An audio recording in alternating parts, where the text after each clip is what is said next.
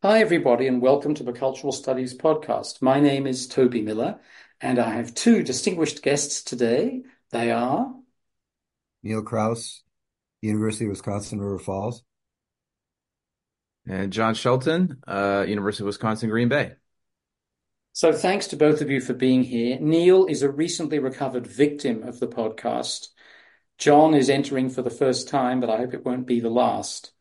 And it's a great privilege to have you both here. Now, Neil, I asked you a few days ago what was currently dynamizing you, preoccupying you, interesting you. We've gone forward a bit since then. A lot has happened. What's currently on your mind? Well, I think that John and myself are pretty active in the University of Wisconsin system, and you know we're constantly talking about what is the future of higher education. Not only in the state but in the United States. It seems as if, and perhaps we could talk about this today a little bit, Toby. It seems as if neoliberalism, as we understand it, is perhaps changing or crumbling a bit. Some of the old assumptions are being questioned. The notion that John and I have spent quite a bit of effort trying to dispute or dispel, that education can fix inequality, education can somehow magically erase wage stagnation and so forth for so many people. I think that those arguments are gaining a little bit of momentum, and I see the significant uptick in union activity around the country as a positive sign that perhaps the dominant paradigm of the last several decades is going to transform into something that's more beneficial to more people. Thanks, Neil. John, same question to you, or you might pick up on what Neil just said. Yeah, so first of all, I'll just say, for those of you listening to this, Neil Kraus is a very important intellectual, and his argument in his book that I'm sure you all have already heard about is very important. And Neil has been a generative influence on me. Neil and I talk regularly, and sometimes it kind of feels like we share a brain. What I'll add to that is, we're both very active in the labor movement here in Wisconsin. So I'm the president of the faculty and staff union at UW Green Bay. Neil's the president of the faculty and staff union at UW River Falls. And so, we've had these conversations at the academic level for a very long time, but I think we're both very invested in bringing this into the work that we're doing on our campuses and in the UW system more broadly to try and save. Obviously, higher ed has never been without its problems, but to try and save a version of higher ed that the students and the public in our state deserve, which is one that's more than just basically um, like kowtowing to the supposed needs of employers, and giving our students a well-rounded education that opens doors for them, and making sure that higher ed is accessible to every single student in our state, whether they come from an elite family or a working family. And that's all very much under duress right now. Outside of UW-Madison, which is the flagship campus, we have 13 campuses in the UW system. Madison's the flagship and probably will always be fine. The rest of the UW system is being dismantled right underneath us, right? By administrators who have still bought into this neoliberalism and haven't gotten the memo that that's not an argument that the rest of the state is buying anymore. Our students aren't buying it. The general public isn't buying it. That's one of the reasons we've got this deep reservoir of right-wing populist conservatism in our state and this country. Higher ed plays a role in that. And so what I try to do every day is to work on organizing the faculty and staff, the people that do the work on our campuses, and the students to fight back against this, and to defend the promise of public higher education. So I'm never not thinking about that, but we've got some big campaigns in the work this semester that are building on some really, really bad things that have happened in the UW system over the past year. Well, I was about to ask you to elaborate for folks on the UW system a bit, but I think you've done it excellently. So, this is basically the way that most public higher education works in the United States. It's a constitutionally state issue. And there is normally a Research One school that's public in every state. And then there are others that also have high quality faculty, but maybe don't grant doctorates or don't have medical schools or law schools or some mixture of that. I say this because the plurality of our listeners are based in the US, but the majority is not. So just a little bit of Gotcha. context.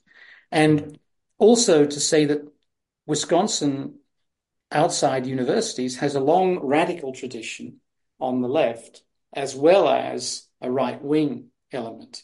And I think it's very important people know about that and not buy into this notion of, apart from the three biggest cities, the US is a bastion of conservatism and reaction. It's really not. And the upper Midwest, places like Minnesota and Wisconsin, but even further south, have important traditions as well. Just to underline that.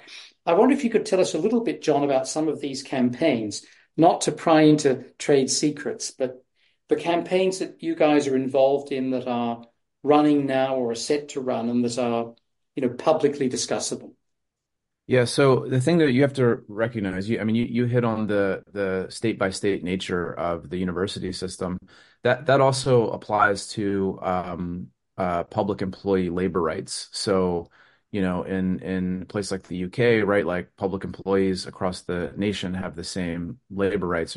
I'm pretty sure about that. I think I'm right though. In the US, every state has their own laws. So in some states, like New Jersey, right, public employees have, especially in higher ed, have pretty strong labor rights. And so you have unions that collectively bargain. In Wisconsin, we don't have that. We don't have the right to collectively bargain. But of course, we have First Amendment rights, right? We have the right to speech and assembly and petition of grievances, which is the bedrock of American constitutional democracy.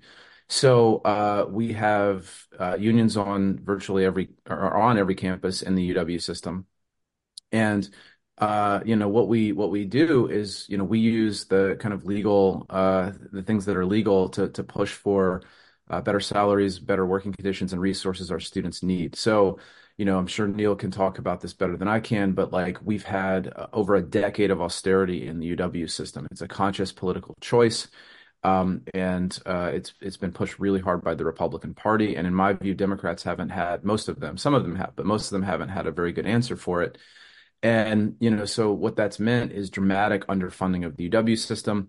And now the right has weaponized culture wars to go after things even more. So we don't have time to get into all of the kind of details, but basically our UW system Board of Regents about a month ago, a little over a month, just made this deal with right-wing legislators because they wanted an engineering building and at Madison actually, and because the right was holding up raises for UW employees that they had already agreed to in the budget, and basically gave the legislature kind of a toehold into determining how we use our resources. So they forced the UW system to cut a bunch of diversity, equity, and inclusion positions.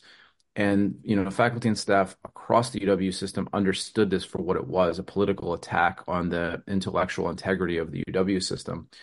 So we already had some things in the works there because we saw this coming, but we're working on a few things right now. Number one, we're pushing for a concerted meet and confer relationship with our administrators on about half of the campuses in the UW system. That's not collective bargaining, but what that is it's a way for us as a union to start saying like, no, like shared governance isn't the way to solve these problems. It's not going to actually ever improve things on our campuses. We have to actually, as a union, pull together and start pushing our administration to provide the resources we deserve.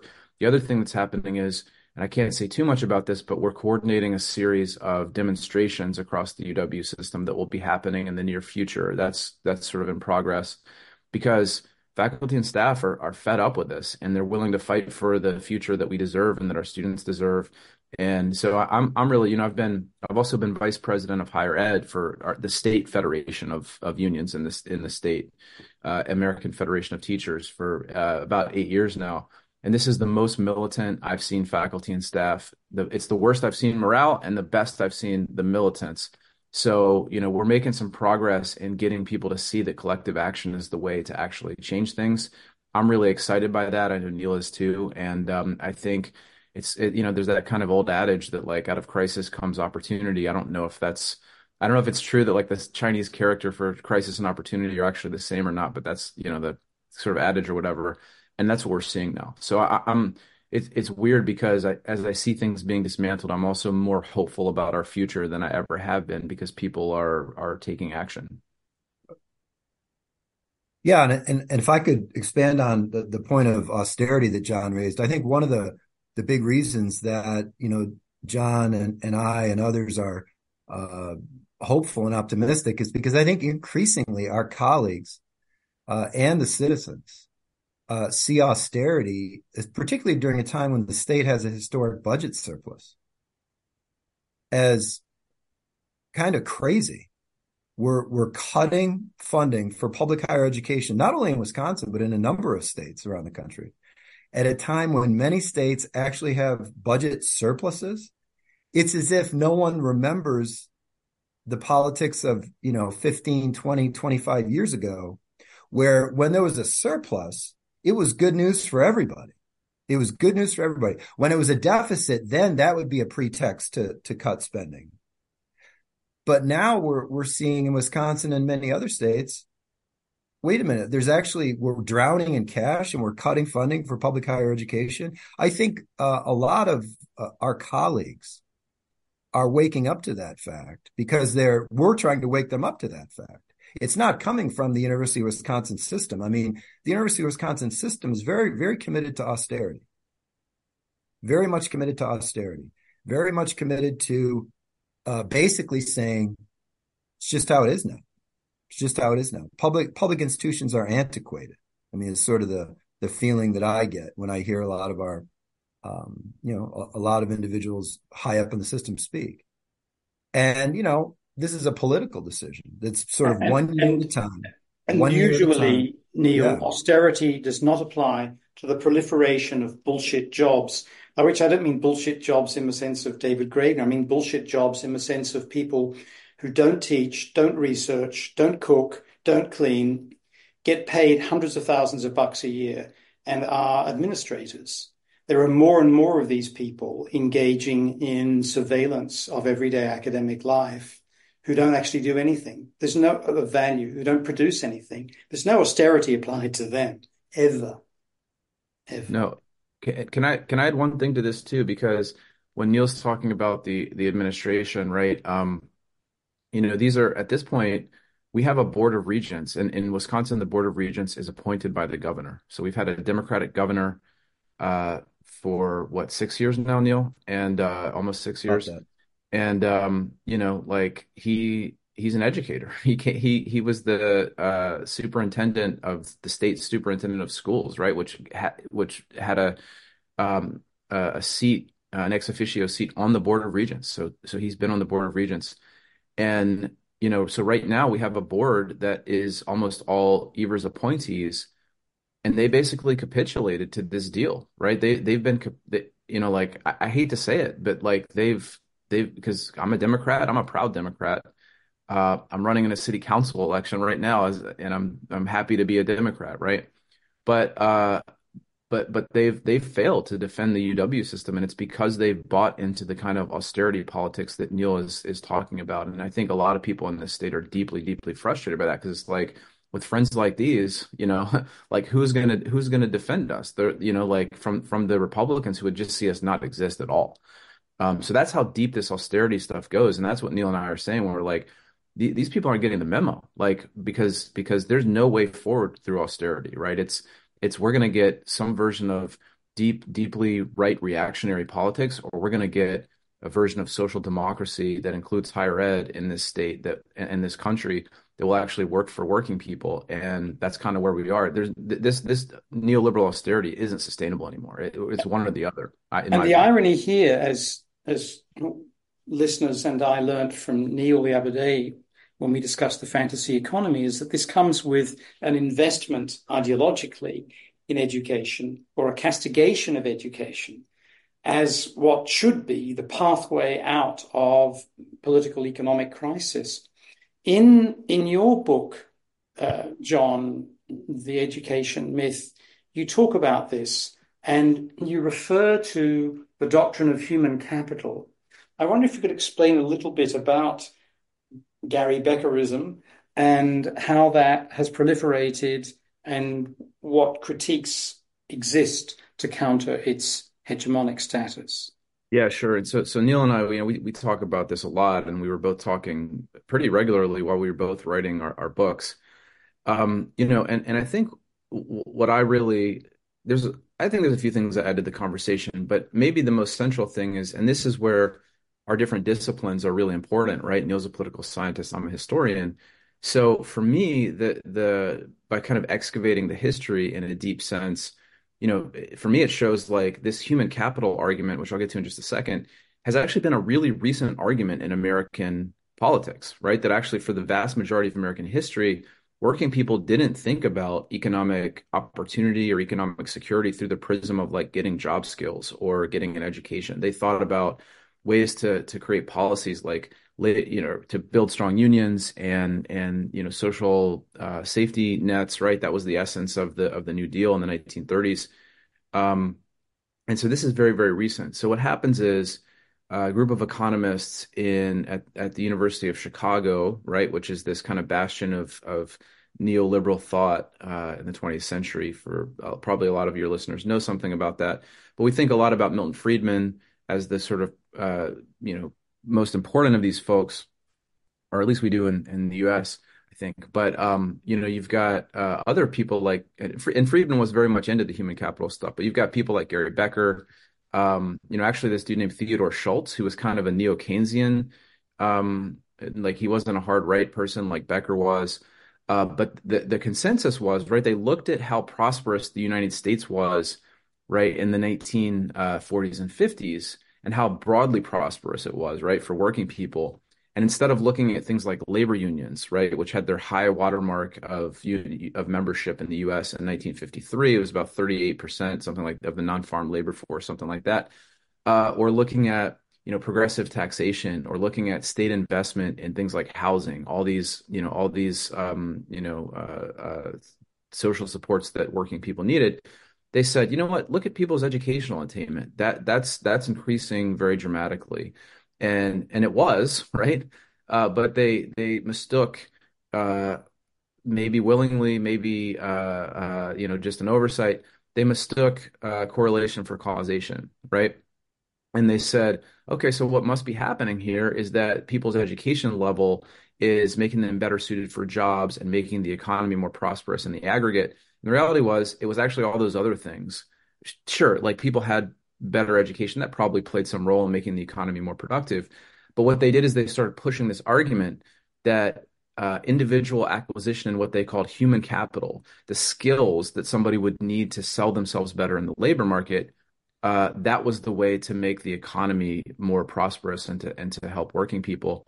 The term itself, human capital, is deeply problematic, right? I mean, what most of us do every day is we sell our labor, and so in the book I say this is a monumental sleight of hand to change people into something like to like actually like erase the labor relationship that's existing by having people think about themselves as capital instead of thinking about themselves as labor. It's a huge inversion of what's actually going on. And this argument starts to filter into political discourse in the 1960s, actually with the Lyndon Johnson administration, before this gets anywhere near conservatives. The conservative version of this, of course, as Neil talks about in the 80s with the Reagan administration, is a far worse version of this sort of idea. But here's what's really important. But I could go through all the sort of history of it, but I won't right now. But like what's important about it is because it focuses on the individual, what it tells people is your economic success in this society is due to your ability to get the right education. And so what that does is it degrades the ability for people to take collective action, and it gives them a narrative for how things change politically, that focuses on the individual, which leads to people, frankly, internalizing it when we've got an economy that you just look at the data, right? It doesn't, Neil's talked about this a lot. It doesn't actually work for most working people. Economic inequality is on the rise. When you adjust for inflation, most people are making less money now than they did in the early 1970s. But what do they see? They're like, well, I didn't get the right education, or I didn't major in the right thing, right? Or I should have gone to college, or I should have gone to this college. Instead of seeing things for how they are and the kind of collective action that needs to be taken, the human capital has done massive damage to the set of political possibilities in this country. And that I think is the big argument of my book.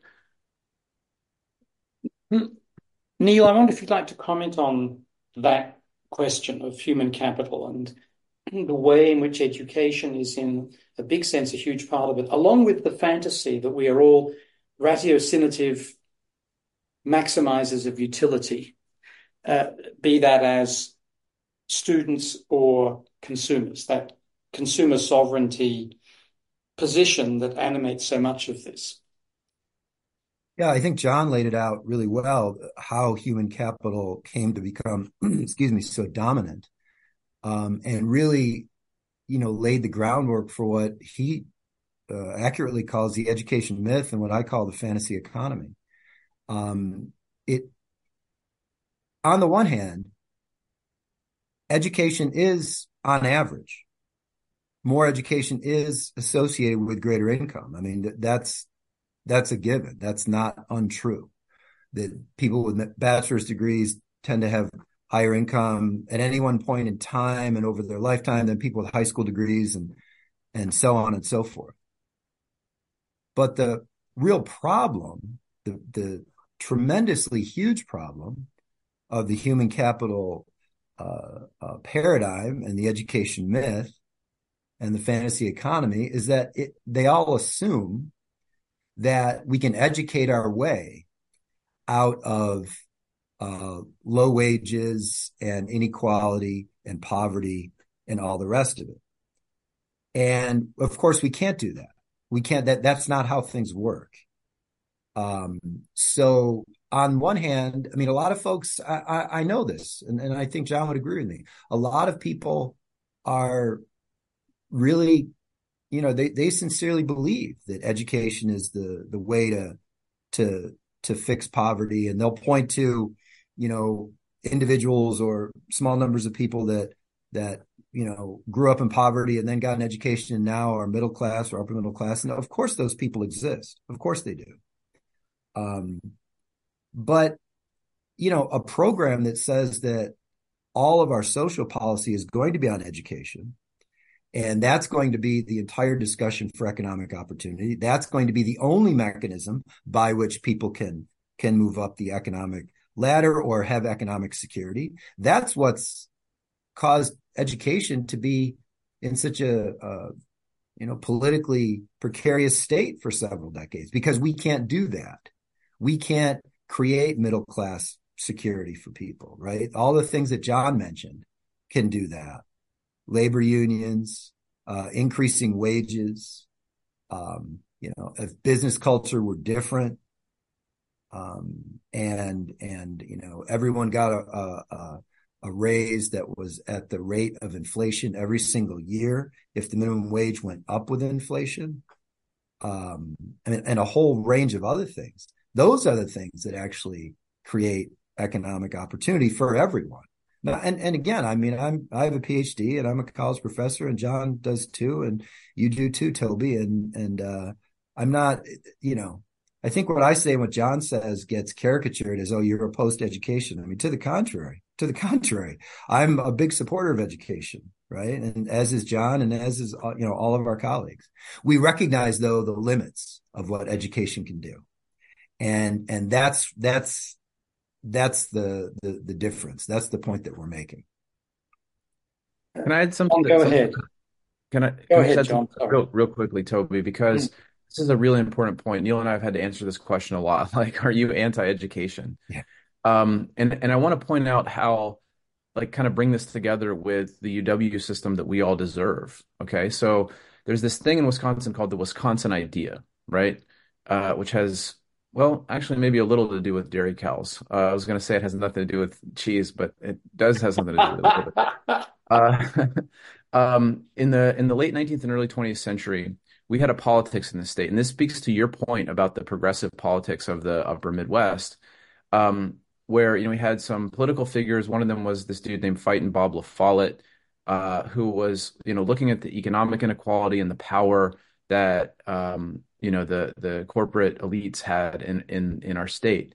And La Follette was a graduate of the University of Wisconsin, at that time just called University of Wisconsin, but in Madison, and worked with the UW, right, to create a series of progressive legislation.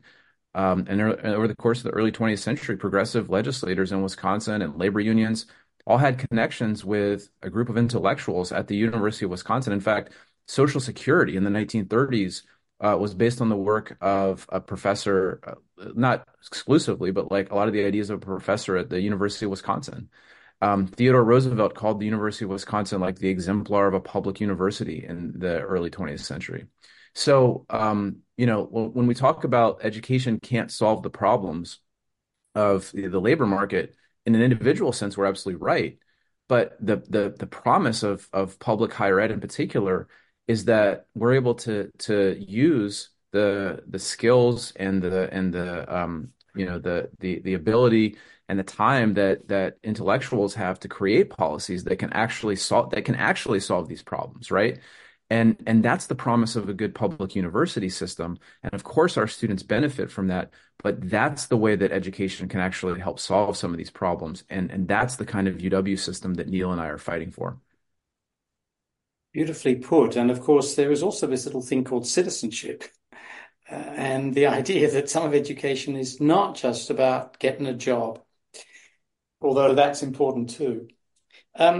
I wanted to ask you, John, about another key concept that you touch on later in the book, but that has become, if anything, almost more commonplace in everyday policy discourse than has Becker and human capital, and that's the idea of the creative class and its invention 20 or so years ago by Richard Florida, who, gets paid 50, 100 grand a lecture to wander around the world with his surfboard to explain to people that soccer moms are the future of the globe and there will be no jobs that are any good for uneducated people, but more specifically that we should, in a sense, accept the end of manufacturing, the end of agriculture in the global north as areas that can provide a fecund setting for an emergent or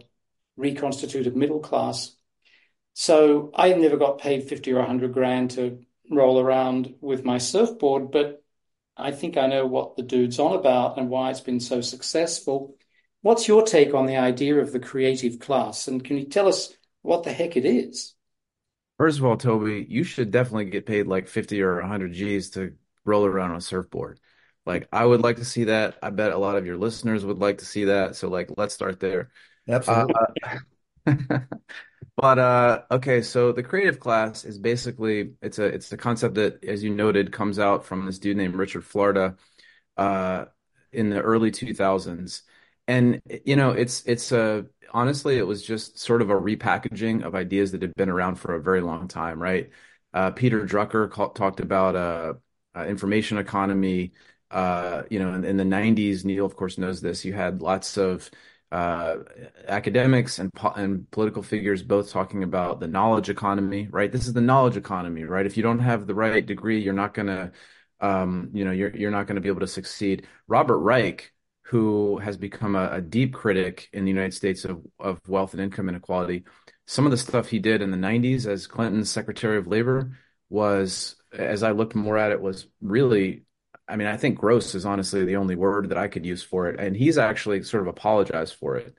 But like he talked in a book that came out in the early 90s, he talked about the book's called The Work of Nations, right? A clear, play on Adam Smith.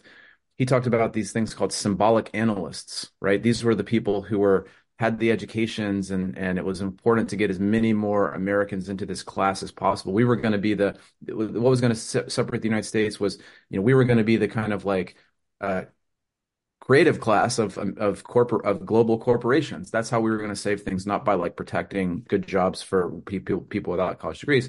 So all those things, Florida just repackages those. I think it's probably pretty accurate to call Richard Florida a grifter, honestly, an academic grifter. I don't use that in the book, but I'm pretty comfortable saying that. Who repackaged those things and brought them into the urban geography, right? And said, particularly with cities, here's how this works. What a city should do to be successful is to like leverage the creative class that exists there, right? So these are people who are artists, tech people, small business entrepreneurs, artists. I already said artists, musicians, right? All these kinds of people. And if you think about what those people have in common, right? And I write about this in the book. They're basically people with college degrees, right? They're people with college degrees. And so Florida just says, like the economy that's the future. It's knowledge workers. Well, Neil points this out in his book. We have as many people working in manufacturing now as we did during the time Richard Florida was writing this stuff. The service sector, Florida did note that the service sector was getting bigger. But the reality is, as Neil points out, and I've learned a lot about this from him, the economy is always going to have people who make stuff. And I'm probably actually using lines that Neil's used now, so I want to just attribute that. The economy is always going to have people who make stuff and do the things that make our economy function, and that's probably going to be most of the people. But when you make arguments like Florida did, and he was a massive celebrity, as you noted, particularly in the early 2000s, like going to cities after he had what was it called? It was like an index that he had, a creativity index that like cities would try to like shoot for by creating art districts and investing in tech and things like that. That of course aren't going to make cities better. In fact, it probably made the inequality in many cities much, much worse. Pushed working people to the periphery, right? And those are the vast majority of the people in the city, the people that serve food and clean the restaurants where the tech entrepreneurs are, holding their business meetings and all that stuff. And so this is but the thing that's important about Florida is the impact on American politics, right? Because it basically told, and not that like probably most of the people cleaning those restaurants were reading Richard Florida, but when that filtered into especially Democratic Party politics, it effectively told working people that Dems didn't have anything for them, right? I mean, remember Hillary Clinton in 2016 saying, "I'm going to put a lot of coal miners out of business." That's taken out of context, and I'm being a little unfair to say that she just didn't care about working people. She was also she talked a lot about how like a lot of the pain working people were feeling was because of bigger economic changes. But this is the problem: is that Democrats, and not all of them, but many of them, for too long, especially at the national level, have bought into these mythologies about how whatever you want to call it, a knowledge economy, creative class, that by focusing on bringing more people into that would be the way to make people economically prosperous. And it just was never possible. It can't be possible for the reasons that Neil's outlined in his book. And so, increasingly those people are like, well, why vote? Or why vote for maybe I'll vote for a Republican. At least they're going to keep my taxes low. And it's been actually tragic. And people like Richard Florida, grifters like Richard Florida, bear a huge level of responsibility for that. And I'm sorry, but I just have to be like completely candid about that. Yeah, I Neil? mean, if I could expand on John's outstanding explanation, I don't deal with Florida in my book, but I dispute the notion of a knowledge economy throughout the book. What's been, kind of frustrating to me is it's so easy to empirically disprove these notions. I mean, you don't even have to look up the numbers. You can just go to any downtown USA and just go into a building, walk around, and just start counting or observing the number of people, what jobs they're doing, and compare people who are wait staff and people who clean and people who are bartenders and people who do, who drive transportation and people, all these different things to so-called knowledge workers or people in what, Florida calls the creative class. I mean, it's just so easy to sort of disprove this, that numerically that we're not dominated by jobs that require uh, much education beyond high school. 60% of jobs, according to the Bureau of Labor Statistics, right, in the United States, typically require a high school degree or less. That's just because the jobs that dominate the economy are not knowledge jobs. They're warehouses and they're home health care aides and their wait staff and their food services and things of this nature, that are largely low paid because they're largely non-unionized and because we've had a minimum wage that's been frozen for decades at the national level. But I think, the work of Florida, and John would know this, I assume he was ideologically a liberal, right? I mean, yeah. Oh, yes. So, I mean, Neil Smith was on his dissertation committee, a Marxist geographer, and okay. Florida relies on referring to the late Neil Smith's membership of the committee to show that he has impeccable credentials. Yeah. So I assumed that. Again, I've not really looked at his work with in much detail, but it gives, the Clinton administration, eventually the Obama administration, this, hey, wait, if the liberals think this, then it must be liberal scholars think this, then it must be solid. And it's very frustrating because then it becomes difficult to kind of counter those arguments. But a period of decades progress and educational attainment keeps increasing. And we have the highest high school attainment that we've ever had. We have more people with 4-year and graduate degrees than we've ever had. And yet we still have widening inequality and stagnant wages for most people. So that's why I think, going back to where we started, perhaps we're at a transition period here, in terms of where do we go from here? Because I think more and more people, and even if you look at the creative class that John mentioned, I mean, I don't know, this is a question for John or for, an open question. Like, does Florida look at, I mean, musicians and artists, how much do these folks make?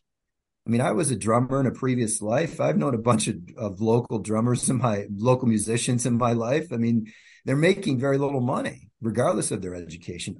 Most artists have to do multiple jobs just to do their art. I mean, I don't even know if he's looking at reality there on those very creative occupations by definition, right?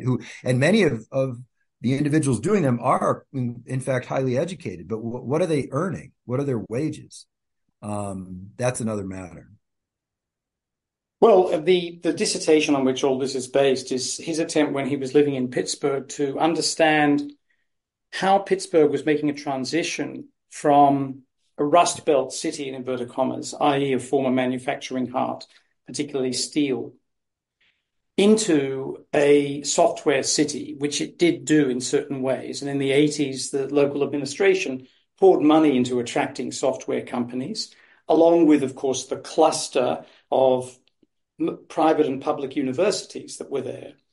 And he Healthcare. thought, Yeah. sorry, go ahead, I was John. just going to say healthcare was a huge part of that. And UPMC healthcare. is And the he saw biggest the employer. cluster No, of these things as being a recipe for the future. So what you needed was strong telecommunications and software development, large numbers of highly qualified people, and a cool arts sector. And yeah, these things would attract more and more investment from exactly some of those areas. So the way this operates in many cities, of course, and New York is a classic in, say, the area of Chelsea, is that places that become cool because they're low income, low rent domains where artistic workers go because it's low rent and it's central to a city and there's lots of space. Once they are known to be cool, price all those people out for just the reasons Neil mentions. And so the role of the artist in this fantasy is in a way to be an advertisement for gentrification. But yeah. anyway. They're there to be part of the background, to be part of the scene, right? Yeah. And I think there's a really important point there that connects to a lot of the bigger dynamics we've been talking about, because this view of the city is one, it's very different than you think about like New York City and the social democratic politics that ran that city in the 50s, 60s, and 70s, when the university system was literally free until the fiscal crisis in 1975, right?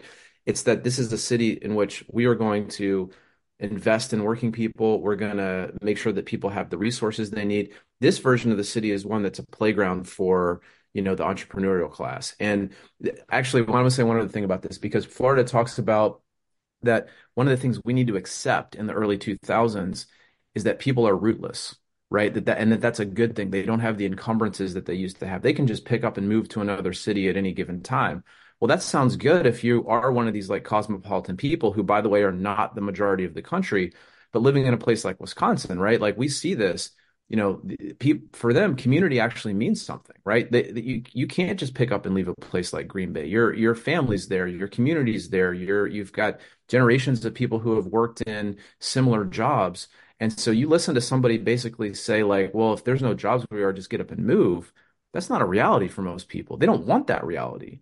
And that's something that our political system has lost, and conservatives are able to pick up on that big time. So I'm glad you mentioned that, because that's another way that Richard Florida like deeply damaged it wasn't just him alone, but like these kind of discourses like deeply damaged American politics. Yeah, and I think that you must not have kids in schools either. They can just uproot them and go to another school. I mean, that reminds me of what Ronald Reagan told the displaced workers in Roger and Me, just go south, right? Michael Moore's film Roger and Me, and you know, as if that's just easy to do. Yeah, I mean, it's really frustrating when these kind of ideas, take hold and nobody really reflects on them, and we start pushing certain policies and ignoring other things, and inequality continues to grow. Guys, I've got two more questions for you. And then, as Neil knows, I'd like to throw it open to both of you to subtract from or add to what we've discussed. Does that sound okay? Yeah. So first question is, I'm a big bad right winger, and I'm saying these two dudes are onto something when they say it's wrong to think education can help fix the economy and specifically inequality. And the reason is education is too full of people like them. It is replete with tenured radicals, an old 80s expression. It is replete with classes that are of no value in terms of articulating working people into jobs.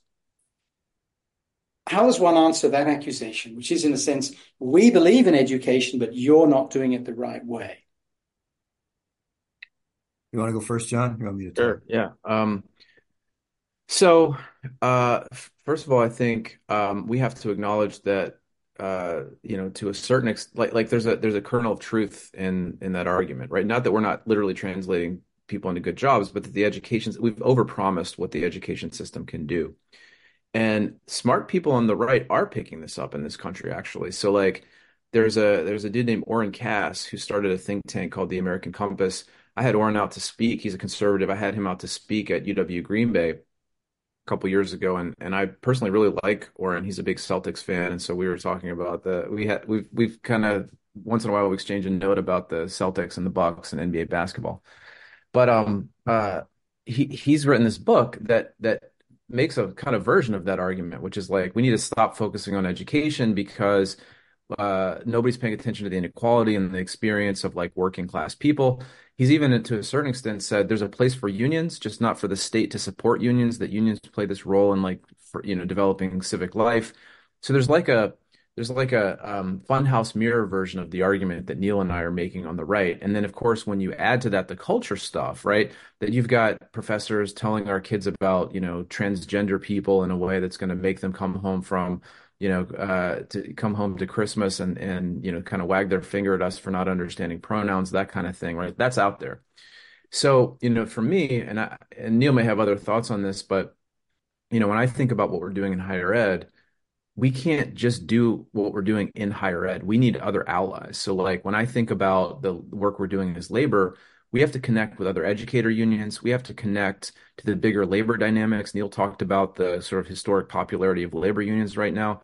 That means like when the UAW goes on strike, we got to be there, and then we got to expect them to be where we are, because we need to get we have to put what we're doing in education. And this is why the education myth has been so damaging, right?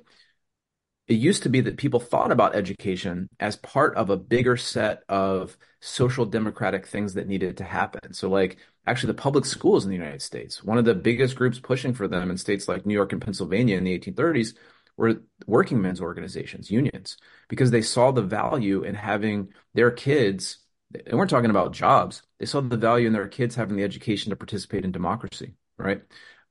So, like, that's the tradition we need to lean on, and we need to be able to, like, and it's difficult for our colleagues to do this because we've been fed the human capital narrative for so long, but we have to be able to talk about what it is that we're doing in the enterprise of education and how that connects to all these other bigger rights. So, the right to a job, I mean, these are all things I believe in: the right to a job, the right to healthcare, the right to housing. These aren't things that you just get if you happen to get the, right education. Everybody deserves them, full stop. Right. And so when we talk about the right to education, it needs to be in the context of that. And we need to make that argument at every turn, because the right actually has no ideas, right? Like, there's nothing they're ever going to do to improve I mean, Orrin Cass in his book talks about subsidizing the wages of employers that pay very low wages, right? Like, that's not going to really move the needle in this country. So they actually have no ideas. But the problem is that the left has for way too long not being able to talk about what our vision is, what needs to be done, and how education fits into it. That's actually how we win. And I know that's difficult, but that's what we have to do. I think, in response to the question you posed, Toby, I mean, what I argue in the book is that if you take the basics of neoliberalism in the last several decades, unions are no longer relevant.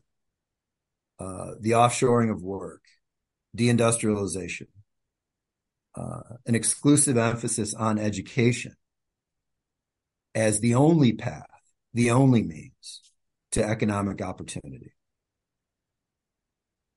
If you just take, I could elaborate on some other things. The increasing consolidation of the economy, the increasing monopolization of virtually all major sectors, right? You take all these policies, a frozen minimum wage, they're all dreadfully unpopular. They were unpopular in the 80s and 90s. They're unpopular today. Labor unions are at 70% today.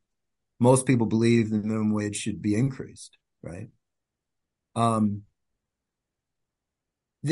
I would say to those folks that, I mean, yeah, it's true that education is not going to be able to provide you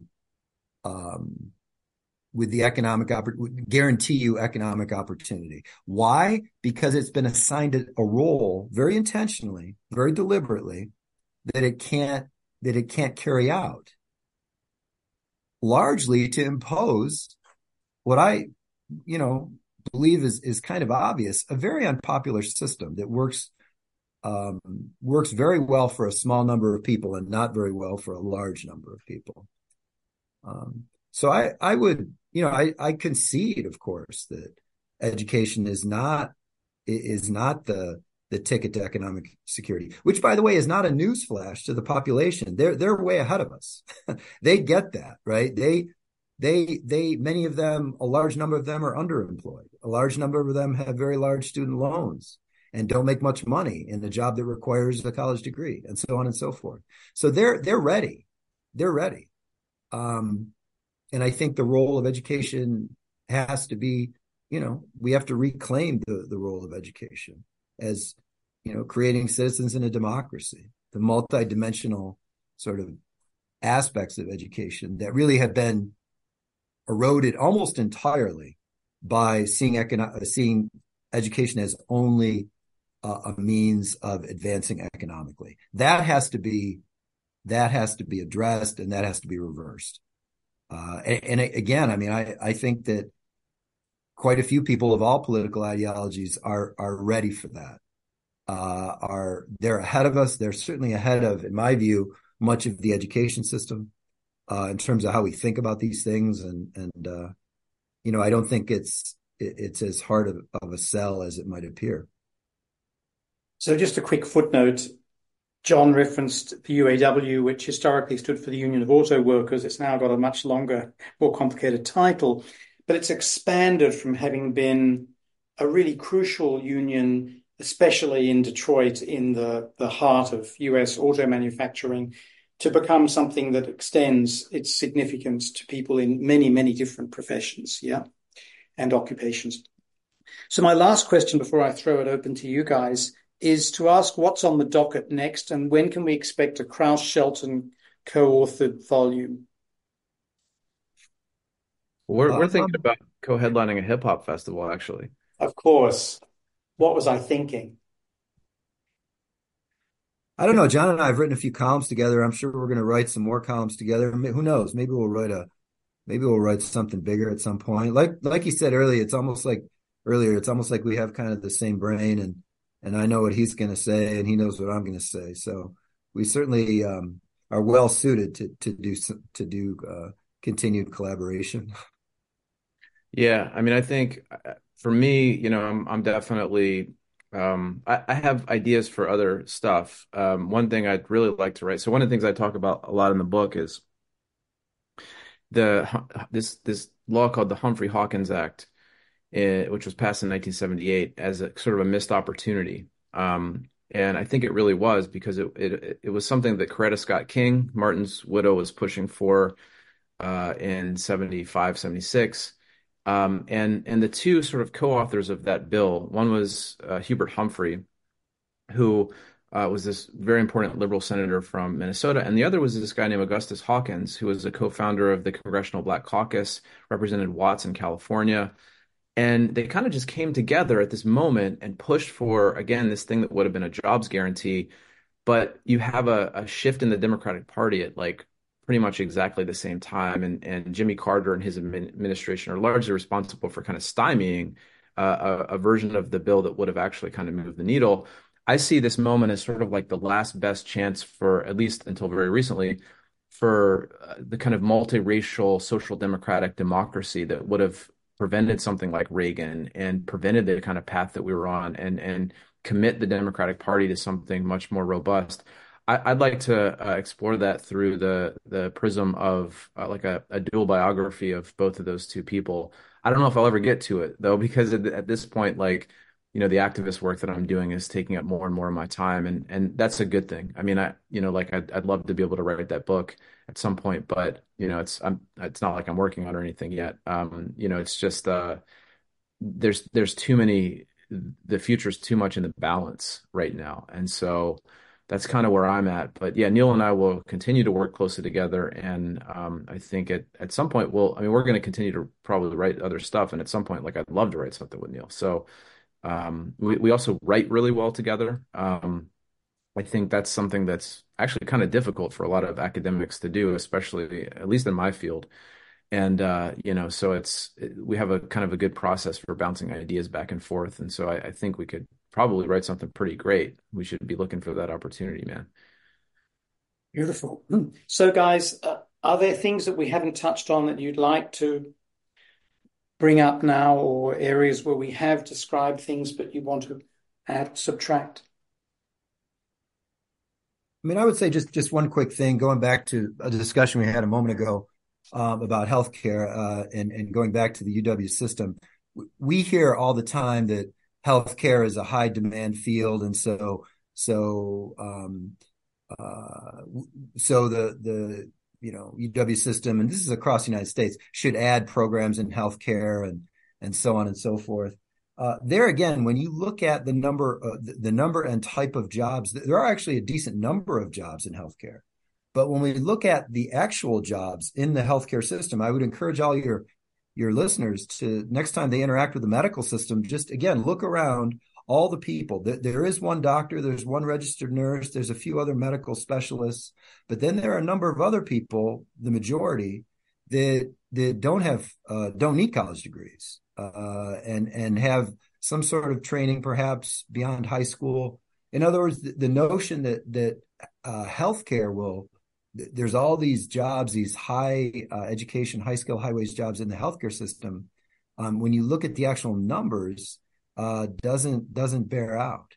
And yet healthcare seems to be an increasing emphasis of higher ed reformers, and to the, again, this all comes at the expense of liberal arts majors and so forth. That's what we're up against. STEM, I think, has just been, I disproven a number of times. There's a new book, forget the name. The author did a piece in the LA Times the other day. Someone sent it to me. Kind of, the notion that there's all these STEM jobs has just been disproven time and again. So now a lot of folks are moving on to healthcare, and yet the healthcare job market is not nearly what it's being portrayed, in my view.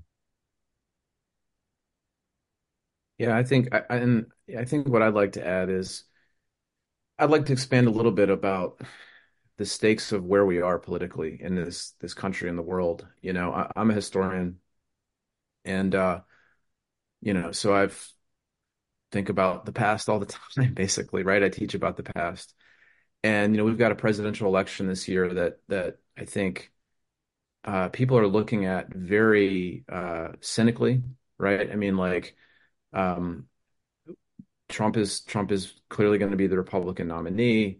He's going to be even already is more unhinged than he was, 4 or 8 years ago. And then you've got Biden, who represents this, honestly, the politics of low expectations, right? I mean, he's in my view, like advanced a lot from Obama, right, in terms of the education stuff, and he's done some really good things. But we've kind of just accepted the idea that, like, well, we just can't do anything big in politics, right? There was this whole period of time where people were calling Biden the most pro-labor president ever, or at least since FDR. It's like not even close, not even close. I mean, FDR ushered in transformative laws for working people in this country, and Biden's done nothing like that, and hasn't even spoken. I mean, he was on the picket lines of the UAW once, but like hasn't done very much to push for the kind of labor reform that we need in this country. And so I think everybody is exhausted in the United States with the political choices that exist. It's an exhaustion with the set of political possibilities we've had. And the fact that, like, we've had a number of people on the left basically say, like, we're going to change things. Obama was a big part of this. We're going to make big changes, and they don't, right? And nothing changes. And so, I think where people are is in a place where it's like, if we're voting for Biden, we're doing it to prevent this utterly deranged, right wing, almost probably fascist person from becoming president. And that's just no way to keep people politically engaged. That's not a politics that's sustainable. It's like we're constantly one election away from, something really, really terrible happening. It feels like, for me, it constantly feels a little bit like Weimar Germany. And like we've got to go to the barricades just to prevent the worst from happening, right? It's constant popular front, and that's not sustainable. So, like, long term in this country and probably the world, but I don't know. I only focus on the U.S. I'm an American, so that's what I do, like all Americans. But um, long term, we got two choices. We commit to a social democratic future where working people can see themselves and see their economic needs met and see themselves as full citizens in a democracy, people capable of contributing to something and having a life that means something, or we get right-wing reaction. Those are the choices. There's no other choice. Like, this version of politics that we have, just continuing to elect Democrats who never change anything, it's not sustainable. It's just not. I mean, and even if it were politically sustainable, ecologically, it's unsustainable. So, for me, like, and I'm going to circle back to what Neil said, because that fantasy about healthcare is like this, when people hear just like, well, we just got to invest in the right jobs and the right tech, and that's going to save us. It's such a politics of low expectations. And Americans are so tired. I don't know if I'm allowed to curse on this, but like, can I curse, Toby? I feel like it's warranted. Americans are so tired of that bullshit. They are so tired of it. And that is the person who works in the factory who lives across the street from me. It's our students who don't see a future for themselves, even if they get a college degree. And, unless we build a political force capable of fighting for the future that we need, and labor will be integral to that, we have no future, right? Like, we just don't. And And that drives me every day. And that's the question that drives me every day. And that's why I'm a union member. And that's why I'm running for city council. And that's why I'm doing all the things that I'm doing. And I know it is for Neil too. So, like never, like what I would say to people is like, never lose sight of what the stakes of these conversations are, understanding where it is that economic security comes from. It's a question that's fundamentally important, right? And so, Neil is asking fundamentally important questions, that this podcast is asking fundamentally important questions. And so for me, the big thing is after that, what do we do with that information? So that's my soapbox for the day. Prof. John, Prof. Neil, thank you both very much. I learned a great deal from reading the two books that we've been touching on, and I've learned even more from talking to you both today. Toby, thanks so much. We'll look for you on that surfboard. Thanks very much, Toby.